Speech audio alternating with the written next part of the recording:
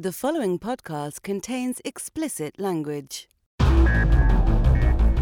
You're listening to the Cinematography Podcast presented by Hot Rod Cameras, a program about the art, craft, and philosophy of the moving image and the people who make it happen. Coming to you from the world headquarters of Hot Rod Cameras in Hollywood, California, are your hosts, Ben Rock and Ilya Friedman. Hey everybody, welcome to the live cinematography podcast here from Cine Beer 2019.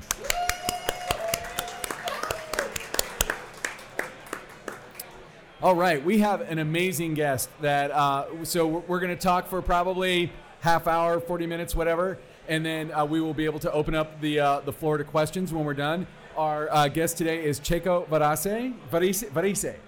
Varese, but you did it right. Varese. Anyway, amazing cinematographer. He's got a super compelling, awesome story, and I hope that you all draw some amazing inspiration. So before we even get into your story, I just want to start with my stock question, which is always, I hand you a script, you read it. Do you see like composition or do you see lighting? So the process is different on any of us. My process is a little bit more complicated. I read the script 3 times. So the first time I read the script as a piece of literature, and then I get involved in the story. The second time I read the script, I read it as a movie. So I try to imagine what is happening. And only the third time I read a script, I grab a pen and I go, oh, this is going to be a crane. This is going to be dark. This is going to be bright. Whose story is this? And that's how I approach it. So to answer your question shortly, I don't know. So when you're looking at a script and you're on your third reading, I think the third reading is the one that I'm most interested in. What is it about what is it that you're looking for to kind of hang your hat on for visual signals, for a visual signature for the film, for the kinds of ideas that you want to try out?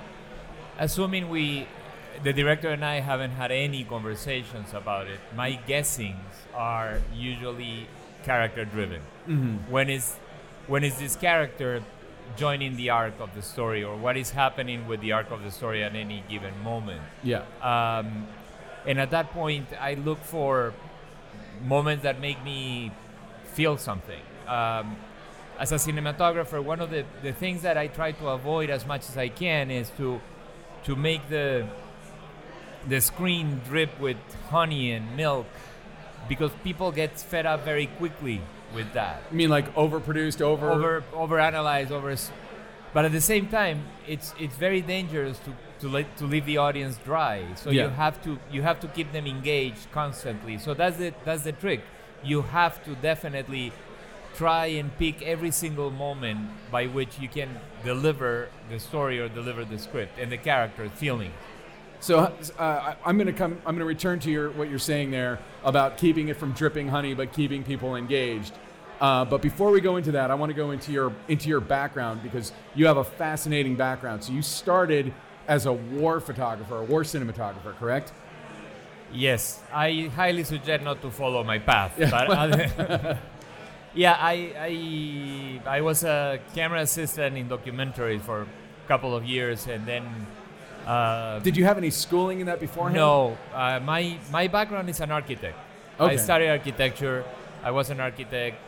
I was graduated from architecture school, and I came back to my homeland in Peru, in Lima, in the economical crisis 348 of the decade. Nobody was building anything, and a friend of mine said, "Do you want to work in adventure travel?" Uh-huh. And I'm like, "Adventure travel? Are you gonna pay me?" Of course. What do you think? And the very first job I got with this company was as a driver / fixer for National Geographic that were doing a documentary. Uh-huh. And 3 days later, they needed a camera assistant, so they taught me how to be one, and that was it. For 2 years, I did 29 documentaries. Is adventure travel just kind of a euphemism for you're going to get shot at some point? Well, not really, but maybe. How deep into the shit did you find yourself? No. It was completely documentary. Okay. And then I moved to Washington, D.C. thinking, oh my God, I'm going to conquer America and I'm going to be the best AC for National Geographic there is. And the regime changed and I was looking for work and a friend of mine said, there is this small company out of Atlanta called CN something. CN, I don't know, CN something. So I went to CNN building in 1984. Oh, wow. And I knocked the door. They opened the door. I had a meeting with a producer, and they needed a cameraman in El Salvador, which at that point had a war. And here I am 30 years later. I did 14 years of war correspondent. Not for CNN as a freelance, for everyone. I traveled the world. And that's in a nutshell. Okay, so the pressure cooker, though, of going into a zone of where there's active hostility, I don't know how far away they would keep you from the actual hostility, but like, how does that prepare you to move into narrative, which is obviously not hostile, but it is a pressure cooker? Now, sometimes it's hostile. So, first of all, you don't... Okay, let me give you an example. I'm walking in the streets, and I have an 11-year-old daughter right now. Oh, wow. And if I hear something I don't like, I run the other way. Yeah. If I had a camera and I was a news cameraman, and I run that way. Yeah. Towards the noise. So you balance your personal life and your professional life. How does it prepare you? I don't know. I think adrenaline is the best feeling there is, and at the same time you have to be very, very conscious that it's a drug like any other drug, so don't overdo it and have coffee before and have something to eat. I think the pressures of a set are pressures that are very contained and very humane, and most of them are related to finances. So if you're doing a documentary and you make a mistake, you may portray somebody's life in the wrong shadow. And that's unfair. If you're on a set of a movie and you make a mistake, it's going to cost someone some money, and that's about it. If we don't get the shot because the sun's set, we'll come back tomorrow if somebody wants it. So the pressure exists, but it has to be limited to a reality check. So how did you make the transition from doing news into doing more narrative stuff? I sort of was never wanted to be a news cameraman. I just fell into that, and I ended up being good at it, I guess.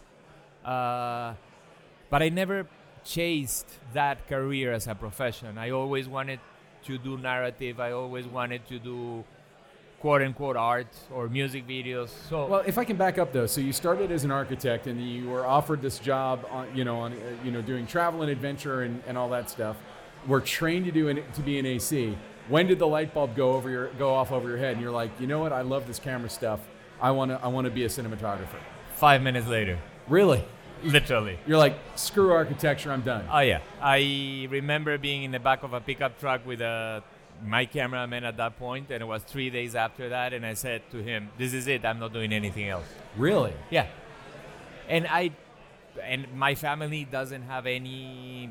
I mean, I watch movies like everybody did, but it wasn't like my father was a cinematographer or a photographer or anything. They have artistic inclinations, but nothing related to film. So does the architecture study that you did that end up in any way informing your creative work in this field? If I had to start again, I'll probably go to architecture school. First of all, architects don't build walls. Architects build spaces for people to live in. DPs don't light walls. DPs light spaces. When you are in a set and you see the flow of the set, if the flow makes sense, it's great. In a house, if the flow makes sense, you can go from the kitchen to the living room in a very natural way. And if it doesn't work for a house, or it doesn't work for a set. It's very symbiotic. You learn a lot about colors. You learn a lot about floor plans. You learn a lot about motion and geography. So I would highly recommend art or some kind of art form. Architecture is great. I mean, architecture just seems like really specialized and really specific. Yeah, if you eliminate the logarithmic thing about how many bricks you need for the house not to fall, it's very artistic. How many is that? Just 28. Oh, good. It's good to know. So, so you start working for CNN, and your transition, if I'm not mistaken, was music videos, right? Or yes, you did a lot of music videos. Well, my earlier transition was I got burnout from news, and not personally, but the whole universe or ecosystem changed with basically the first Gulf War, where CNN became a 24-hour network. They were already, but not really. And you were not chasing a story, you were chasing a fragment of a story to fill those 5 minutes after the soccer game or the football game. Okay. So I wasn't interested in that. I was interested in telling longer stories or human stories.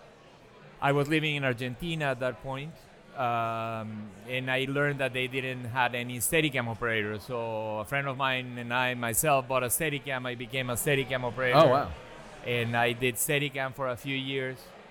And one thing led to the next one. I was on a set, and they needed a second unit DP, so I did it, and I moved to Mexico. I did 3 or 4 movies as a Steadicam operator there, and at the same time as a second unit DP, and then an opportunity to do a music video with Ozzy Osbourne. Which one was it? Please say Bark at the Moon. Please say Bark at the Moon. No, I can't remember. And we went to Prague and we shot it, and he got an MTV award. Oh, sweet.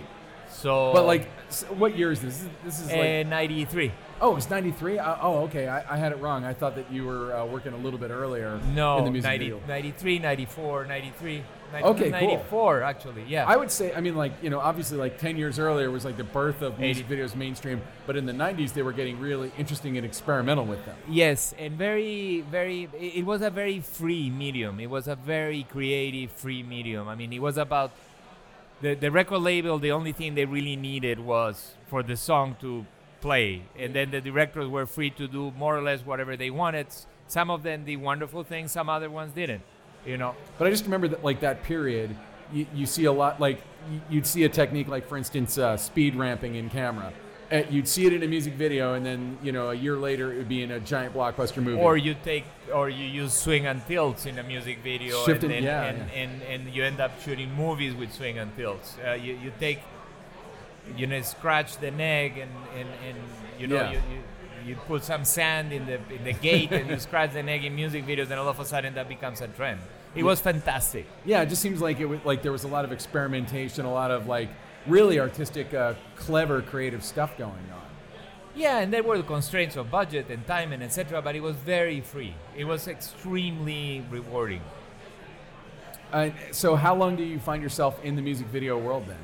My first narrative project as a director of photography was 98, a movie for Paramount, a small little movie. So I ended up commercials and music videos for 5 years. Not bad.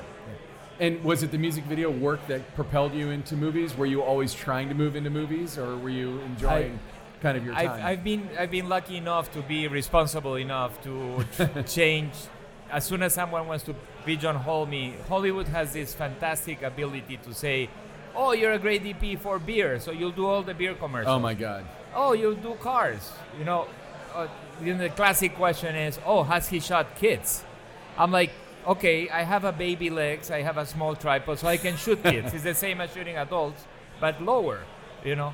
So every time somebody wanted to say to me, "Oh, your music videos are great," so I would try and get a commercial. Yeah. Or guy could go away and run away like the plague and go do a documentary for 6 months. So were you at that time, like, what were you thinking was going to be the future? Were you moving towards making features, documentaries? Was like, what was in your head at that time? I sort of always wanted to be a feature director of photography. Always. A drama, like a long-form director of photography. I like to tell long stories. I like to tell stories that have an arc. Even from back when you were doing the news stuff? Definitely. So did you, and I think that this is like an important thing for people to think about, who might be listening to this, who are at the beginning of their career. Were you looking at it and kind of strategizing Like, okay, so I'm going to do this news thing, but while I'm doing it, I'm going to start working on Oh, music no, videos. I'm South American. I don't think more than 3 days ahead. No. That's a very Anglo thing. I don't know how to do that. Yeah. No, I would take a day at a time. I think everything is a way to go to the next step. Like everything I've done in my life took me forward, propelled me forward. Yeah. And sometimes it propelled me lateral, and sometimes it propelled me backwards. But there is some movement always. Music videos, I think it worked great. I would have never do music videos the rest of my life. Thank God, because they don't exist anymore. Not in the same way, that's for sure. Not in the same way. Or I was never too enamored with commercials because I don't understand the importance of a spoon of mayonnaise. You know, I really don't. And people, make a living out of it, and that's very respectful. I just don't get it. I think a documentary is fascinating and more important because you can change people's lives. Yeah. Or you can show people's lives. You can tell stories that people aren't going to hear. So to me, it was always a way to get into the long form. And sorry, by long form, I also mean episodic or like a series nowadays, Netflix or Amazon or whoever series. Like it's like a long form. Yeah. Doesn't necessarily restrict today. 20 years ago, long form was a feature in a theater, period. Exactly. Or in a television. Today, a long form means a plethora of things. But also, like today, like, a long form TV series, they look as good as any movie. Or better. So let's talk about like when you made that leap into doing narrative features from the music videos. Like what got you in the room? What how did you make that leap, career-wise? I was friends with a friend that had a friend that was the friend of the director, and I ended up being in the right place at the right party and say, listen, you want me to shoot your movie? We had a meeting, and I already had a career as a cinematographer. I had 2 MTV awards and some and also other at this stuff. point, you've worked with dozens, maybe hundreds of directors. Correct. And this was a project about family with some very weird, monkeys turn very wild and try to kill people, and they wanted sort of this that old Saw, the exactly. family movie about monkeys. Yeah, in an island. Oh, okay. That you cannot escape because the last boat just left. Oh man. So and the audience is saying, please don't go, but you see the captain going that way and everybody getting distracted by the monkeys. Real monkeys or puppet monkeys? I cannot spoil that to you. Okay. Puppet monkeys. And one thing led to the next one, and after that I did a row, and there was a good run of pejorative. We used to call them movies of the week. It wasn't really movies of the week; it was movies for television. So they had a decent budget, they have a decent timing, and after that, I did some independent movies in the States and in South America and in Mexico. And then I met my wife in Mexico. She's a director. We've done 7 movies together. Sweet.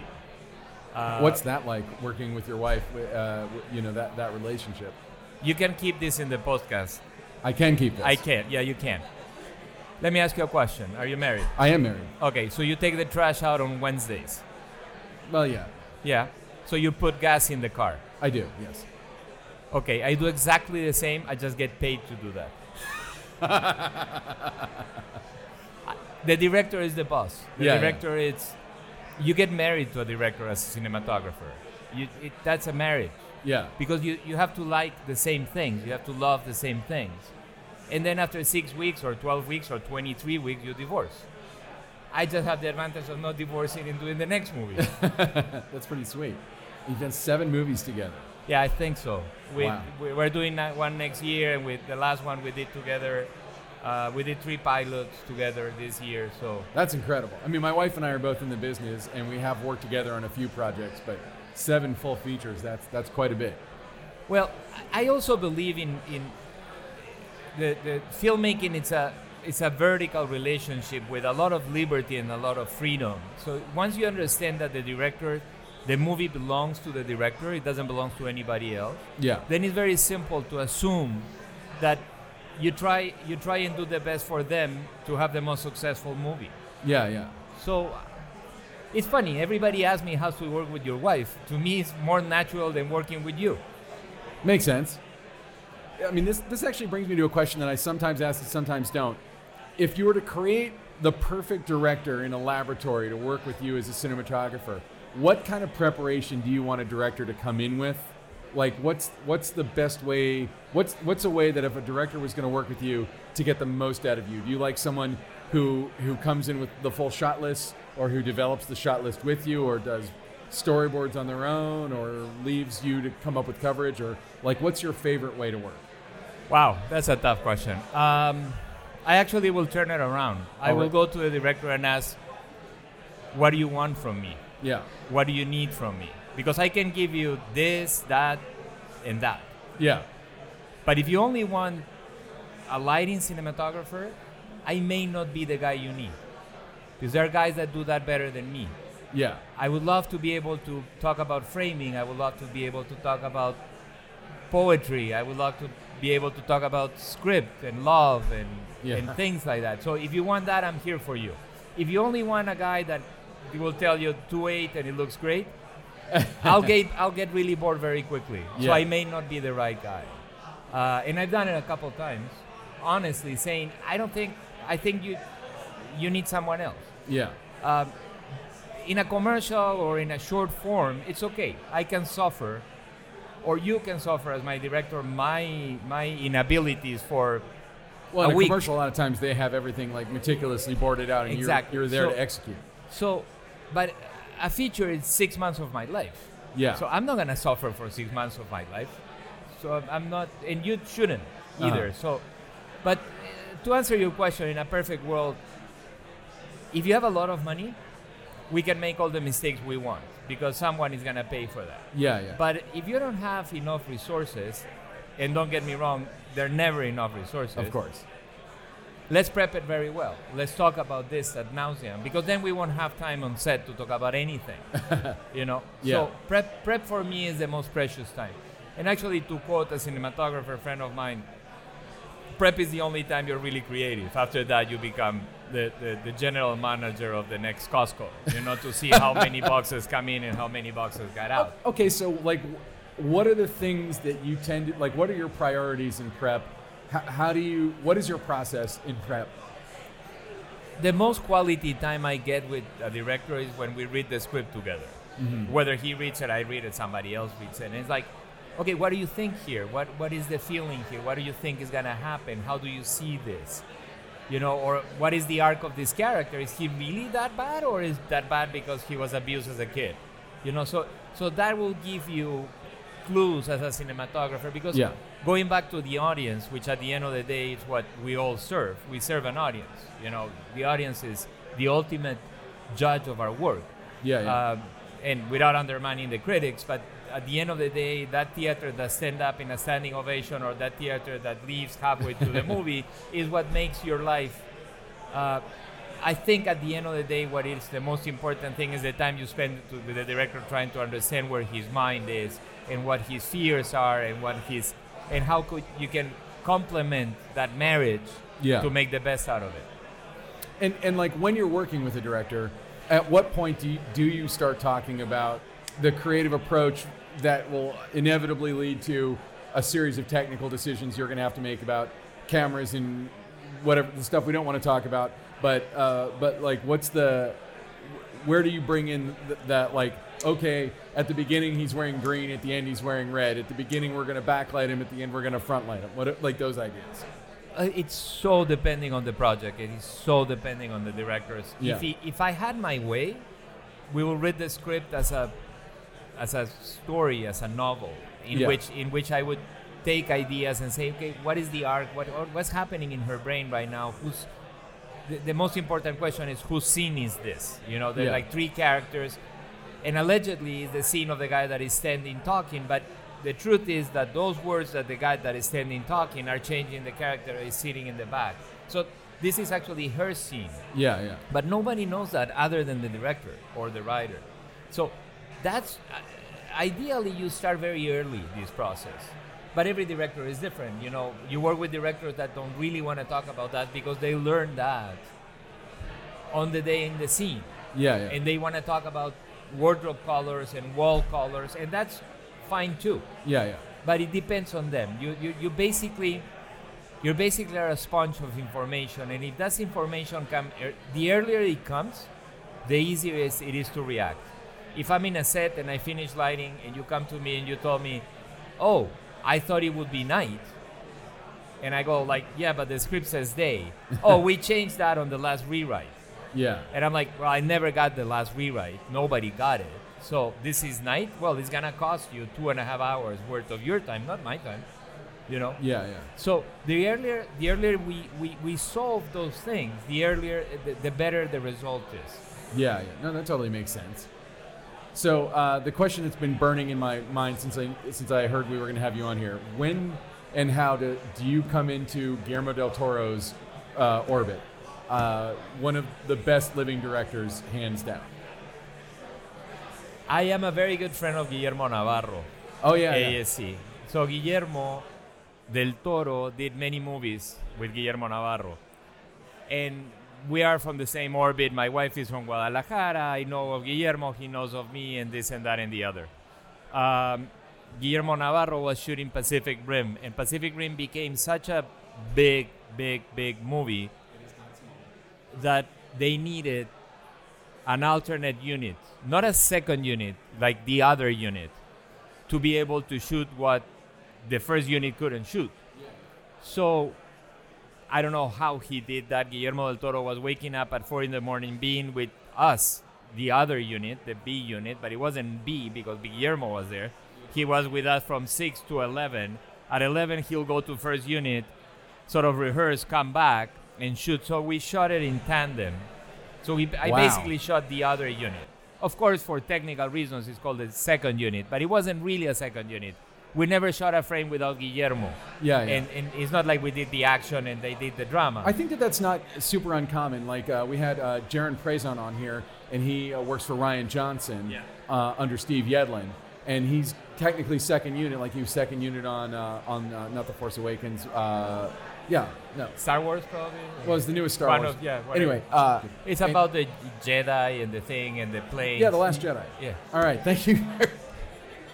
And anyway, so Jaron told us that basically Rian Johnson directed both units and that they would alternate. And like while first unit was setting up something complicated, he'd go over and shoot with second unit. And that's a super legit way to do it. So after that project, Guillermo was developing his first TV series called The Strain. Oh, yes, very familiar. I had done by then probably, 15 pilots, and 14 had been picked up. Nice. So Guillermo Navarro very generously said, why don't you try and, Checco, the guy that was doing the other unit. And Guillermo laughed and said, of course. So we had a meeting, and it was a very challenging project in Toronto.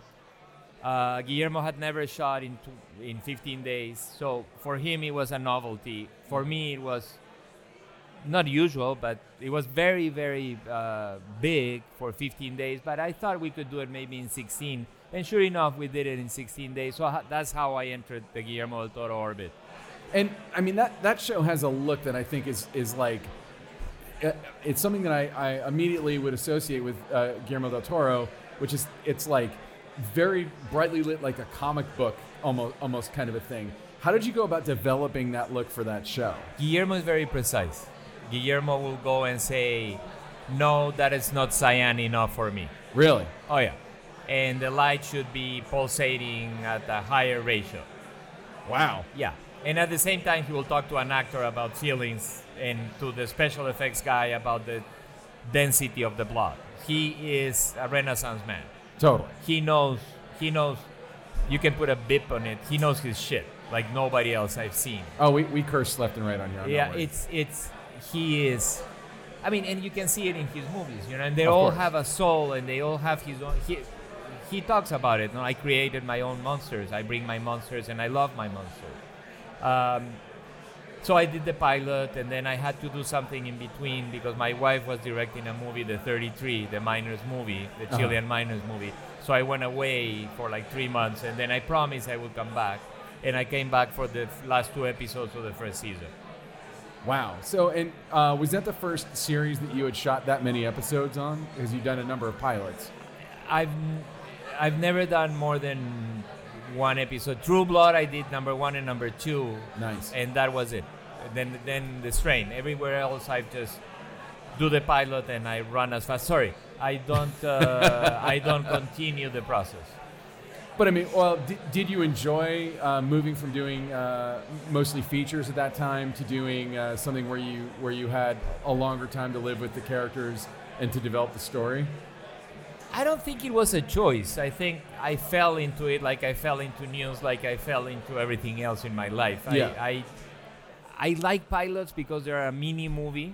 Yeah. Imagine, usually a pilot is 12 days, 13 days for an hour, whatever, 58 minutes. So you're shooting a movie in 28 days, so which is fantastic. So you get in, you be creative, there is a lot of adrenaline, the pace is super fast, and then you get out of it. And you're also like setting the look that other people are going to have to kind of follow your tempo. Hopefully, sometimes some colleagues of mine will share there is a document that I leave at the end that very loosely we call the Bible, or whichever incarnation of a religious book you want to call it. And hopefully that Bible is followed. There are some examples it happened, like Colony was one of them, which I did here in LA, The Strain, True Blood, some other times. And not because I said the look, because the director said the look, because the writers said the look. That's the look of the show. But since you did multiple episodes of The Strain, and you're working with different directors, so were you sort of the steward of the look as Guillermo Del Toro had created it with you? Like working with another director, like you're basically like, well, this is how it's going to look. Yes and no. Guillermo was, and mind you, Carlton Hughes, which is a very prolific writer, of course, was a showrunner writer for that. So Carlton and Guillermo had a very cohesive conversation about the look, and the director will come and be sort of told or address how it would look. But at the same time, you want to give the courtesy to people to be creative, because if not, then what do they do for a living? So it is a very fine balance. I don't take ownership of, if someone wants to change something, unless it really goes against the whole mantra. I mean, like in The Strain, for example, the sky of New York, which is where The Strain happens, the sky of New York gets sort of milkier and milkier and uglier and uglier and uglier. So you cannot shoot. If like sunny, you can't shoot because it's not the look. So you wait a few hours, you go inside and you shoot in the afternoon where there's shadows. No matter how much you want to shoot right now, it won't look like the movie. So, and most directors, if not all of them, will be in communion with that, because hopefully they've seen the pilot or they've seen the series, and you come into something that has a look. And obviously I'm not unique. I mean, everybody that's done Game of Thrones looks like Game of Thrones, Yeah. With or without the Starbucks cup. Or the water bottle that was in the Or the water bottle. That was insane. That's a whole its own thing. Do you watch, like, since you've done so many pilots, like, do you watch, like, say, an episode of True Blood 3 seasons down the road and think about how the echoes of the work that you did, or think about how they kept ideas that were in the pilot that far? Do you follow them creatively if you're not working on them? I have to confess that since I started doing pilot, Francesca, which is 11 or 12 now, was born.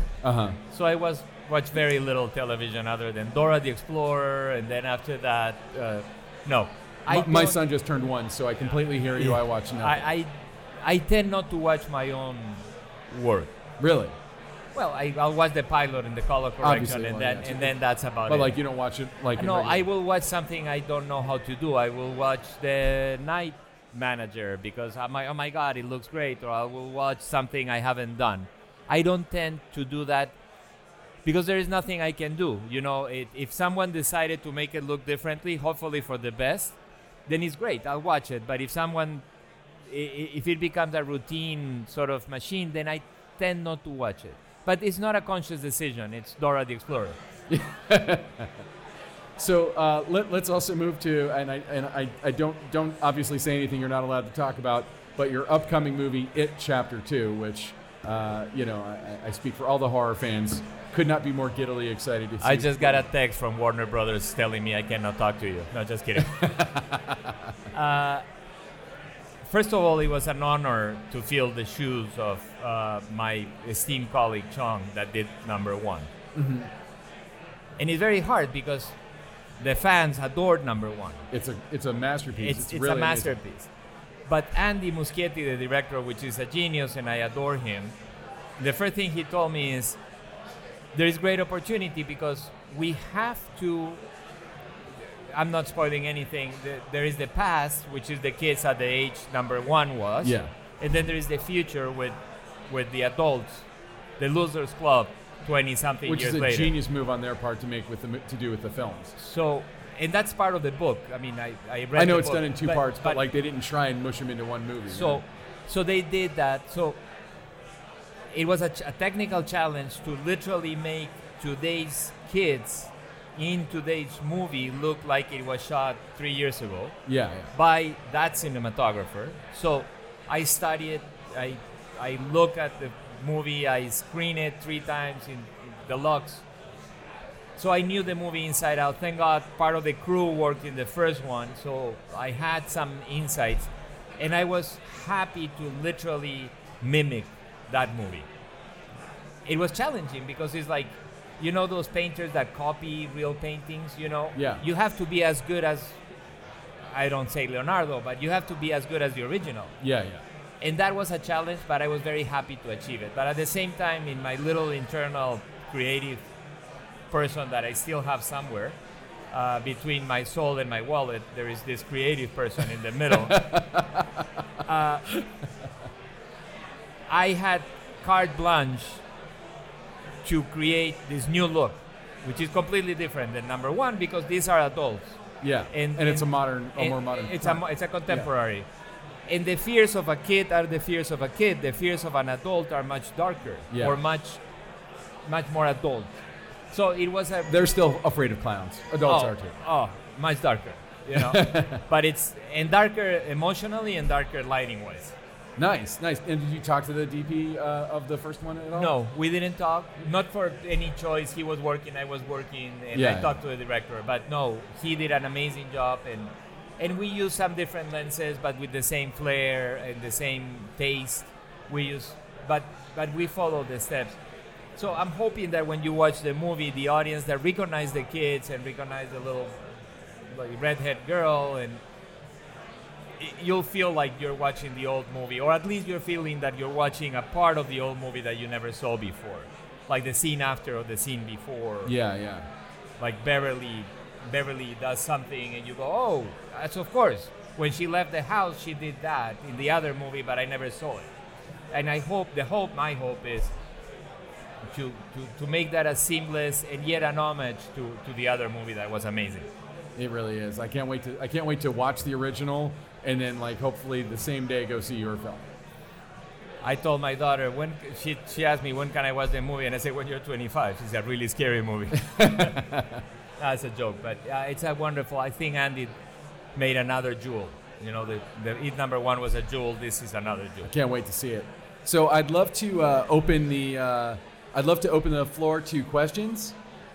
If you have a question, raise your hand. Ilya will come to you, and I will repeat the question, and we'll go ahead and answer it.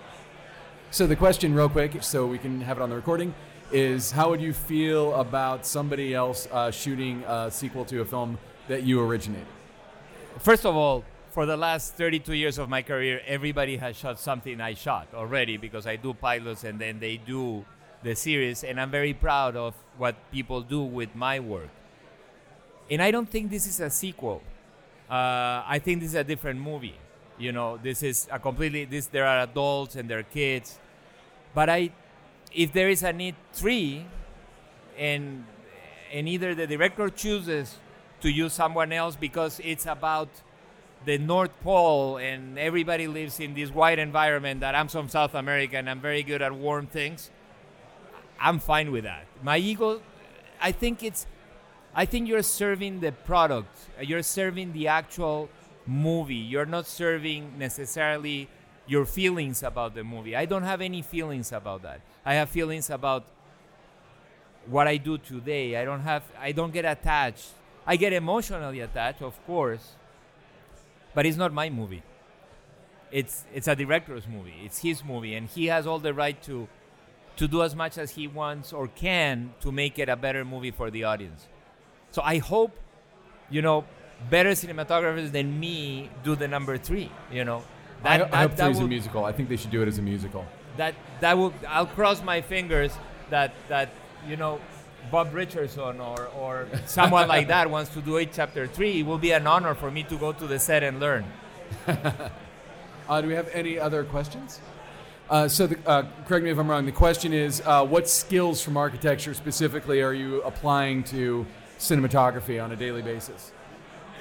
In my specific case, and it's different with everyone because other DPs come from different backgrounds. In my specific case, I find it extremely useful because of how to read a space. It's a skill that there is no architect in the world that does not understand flow of space, color, size, and volumes. And that's what cinematography is. It's the flow of a scene. If you put the kitchen in the wrong place, you'll bump into the refrigerator every single time. If you put a scene in the wrong place, the actor will bump and it doesn't flow, and your coverage multiplies by 3. So I think it's a wonderful...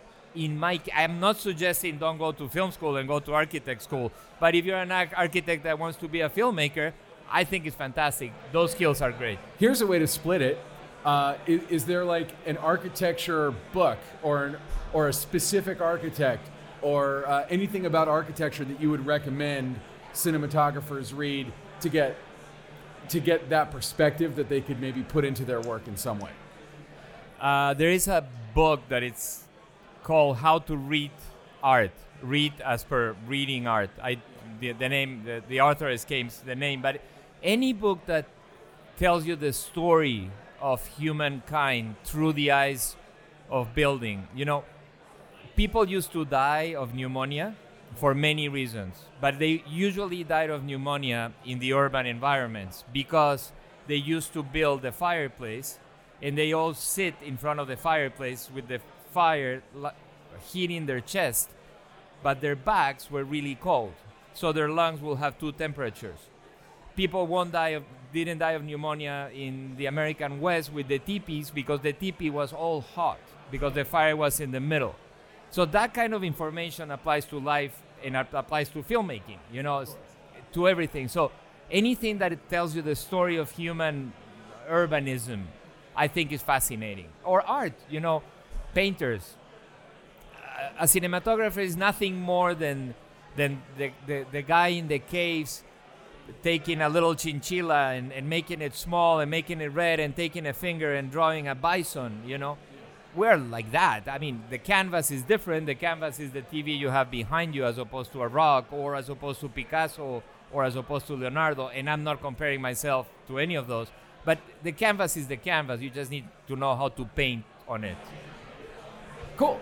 That's great. We got another question. Come on up.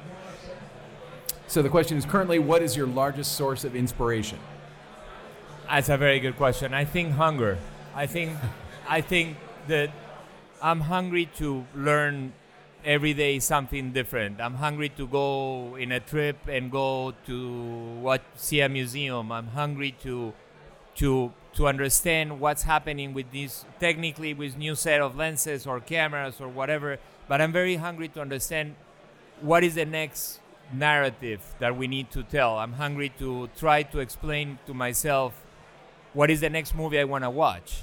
It's like, is it a version of All the President's Men? Is it that, or is it the next? I'm hungry of learning, and the day I stop learning, I'll open a restaurant. I'm a better cook than a DP, so I'll do fine. So, well, let's end, because you were actually, before we started recording, you were kind of comparing what you do to being a cook, and I think it's something that's a great place for us to end on. When I start not that I do it all the time, but I do a few master classes. So I go into a master class and I have my light meter case and I have this really weird brown sort of shoebox that I open towards the students or towards the audience so they don't know what I'm taking out. And I say, these are the tools of a cinematographer.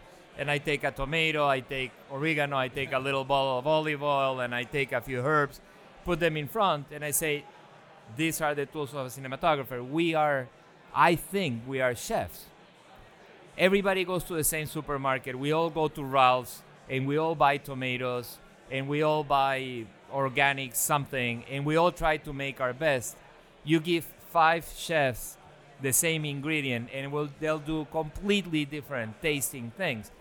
You'll give 5 DPs the same set, the same script, the same tools, and we'll do a completely different movie, because it doesn't matter what the tomato is. What it matters is how do you slice it. It doesn't matter who you are. It doesn't matter what camera you use or what lenses you use. And it does, but it doesn't, because at the end of the day, what matters is who am I and what's my background and what did I grow up with. I grew up, this is an old analogy in English. Analogy, it's an old comparison, sorry. Everybody used to say Fuji was slightly greener and Kodak was slightly warmer. Well, there is a reason. Fuji was developed in Asia for a particular skin tone that had a particular reflection of light, so you had to add a touch of green to have this marble, beautiful ivory skin. Kodak was developed in the western part of the United States, well, in Rochester, but developed for westerns, where everything is red and everybody's under the sun. Yeah. So nothing wrong with either or, it's just different. And it's the same, by the same token, every camera is different and every DP is different, so it doesn't matter. We're like chefs. Just come to my table and you'll eat semi-Italian, Peruvian. You go to Chivo's table and you eat Mexican. Yeah. So I think everyone brings his own stuff. Hopefully we can bring our own experiences and our own love. And try not to overcook it or cook it too early, because then you get in trouble. So before you go, where can people find your work online? Where can people see your work? Twitter, website, I Instagram? have an Instagram account, Checco Varese. I have my website, and I have a lot of friends that actually, where you can find my work, go September 6th and watch It Chapter 2. I'm very proud. It was a very hard movie. I was 9 months away from my family. Oh, wow. Not that matters. I could have been 9 days and it will still be a great movie. And it's my problem to be away with my family, not the audience problem. But I'm very proud of it. September 6th. Definitely. I will be going. I think September 6th. Cool. Thank you so much for being on here. It was great to meet you. Thank you so much. This has been the Cinematography Podcast, presented by Hot Rod Cameras. Find your next camera, lens, or accessory on the web at hotrodcameras.com. Don't forget to subscribe to our show on iTunes and connect with us on Facebook and Twitter. Thanks for listening.